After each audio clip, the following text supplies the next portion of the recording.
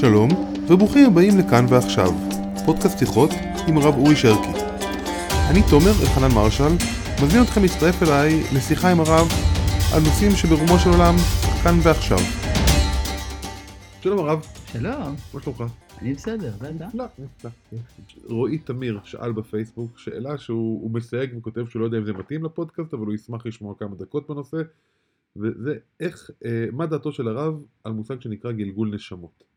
הוא לא זוכר שהיה שיעור מסודר על הנושא הזה, והוא רוצה להבין מה קורה מה הדעה של הרב. גלגול נשמות הוא אחד מיסודות היהדות, אמונה ביהדות, אבל למרבה הפלא זאת אמונה לא מחויבת. זה קצת מוזר. איפה זה מופיע בתור אחד היסודות? תסביר כאילו, כי אני לא זוכר. למשל ברמב"ן על ספר איוב,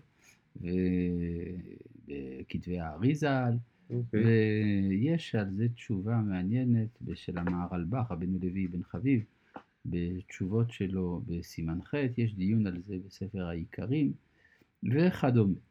עכשיו, רבנו סעדיה גאון מתנגד לאמונת הגלגול. איך הוא מתנגד למשהו שהוא כל כך... זהו, איך הוא מתנגד? פשוט הוא אומר, אני לא מאמין בזה. עכשיו, השאלה היא, כיצד ייתכן שיש בתוך המכלול של אמונות היהדות אמונה שהיא אומנם אמונה יהודית, אבל לא מחויבים לה. זה מעמד קצת מוזר, לא? כן. אתה מסכים איתי, יופי, סוף סוף הגיע הזמן.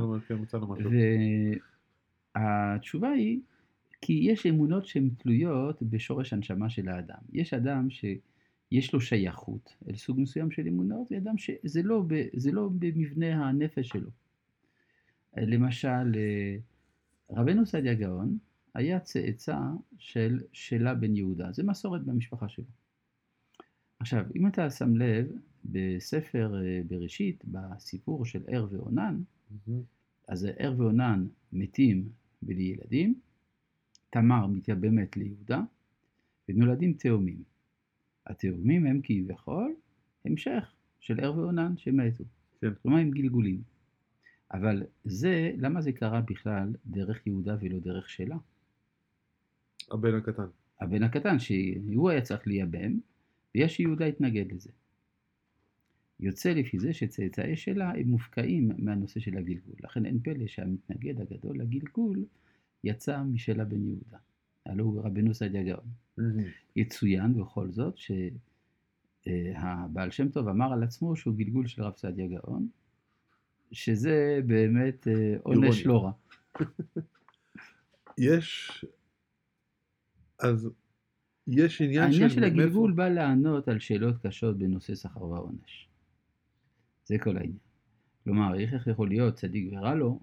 אפשר להגיד, כן, הוא צדיק, אבל בגלגול הקודם יש לו משהו שצריך להשלים. עכשיו, הדבר הזה הוא לא פשוט. בעוד שבהודו מדברים על גלגולים בארוחת בוקר, ואנשים אומרים, אתה זוכר שלפני 37 גלגולים הלוויתי לך 100 רופיות. מה עם זה? אז הוא אומר, אל תדאג, בגלגול ה-54 תקבל בחזר.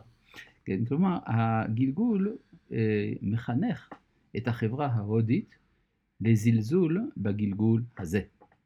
כלומר, אדם כבר לא מתייחס אל העולם הזה כל כך ברצינות, כיוון שהוא נתון בשרשרת ארוכה מאוד של גלגולים. ביהדות לעומת זה שומרים את זה בסוד. מדברים על זה בשקט, מדברים על זה רק בחוגים מסוימים. למה? כי רוצים להתייחס אל המציאות הגלויה של העולם הזה, ולא כל הזמן לחשוב על מה שלפני ואחרי. זה מבחינת מה לפנים, מה לאחור. ההבדלים ביניהם. יש דרך אגב עוד אמונות שהן יושבות על הקטע הזה של... של הגלגול? לא, אמונות של רשות.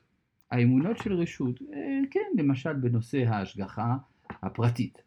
אז ודאי שהיהדות מאמינה בהשגחה פרטית, אבל היא מאמינה בהשגחה פרטית גם על דגים, על סרדינים או לא?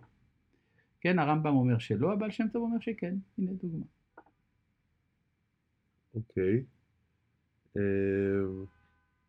ואם הולכים על אמונות אחרות, נגיד... לעומת זה שיש אלוהים או שיש תורה מן השמיים, זה מחויב. כולנו קשורים לזה בצורה... וזה חלק מהיהדות, חלק אינטגרלי של היהדות. אתה לא יכול לדבר על יהדות שלא מאמינה בהתגלות. מה עם משיח? גם זה, בוודאי. אבל האופן לקלוט את מושג המשיח גם זה באיזה צד של המתרס. זהו, זה גם השאלה. כלומר, הרי יש לנו בתלמוד שרבי הלל אמר אין להם משיח לישראל. אז יש כאלה שרצו לומר שרבי הלל לא האמין בגאולת ישראל. זה ודאי לא נכון. רבי הלל האמין שעם ישראל יגאל, רק הוא חשב שזה לא יהיה על ידי מלך. אבל זה בטענת רב יוסף, ישרי למרי לרבי הלל, איך הוא עושה את זה? הרי יש פסוקים מפורשים שאומרים שיהיה מלך. אז אפשר להגיד שלגבי אופי הגאולה יכולים להיות פרטי פרטים של אי הסכמה, כמו כל דבר, גם בהלכה. כולם מסכימים שצריך לשמור שבת. אבל האם מותר לשפוך מים רותחים על שקית של קפה, על שקית של תה או לא, אז הדבר הזה יהיה הבדל בין יהודי זה ליהודי זה. זה כבר הלכה. טוב, אני חושב שהבנו את הראש הכללי. שנזכה. שנזכה. אמן. תודה. כל טוב.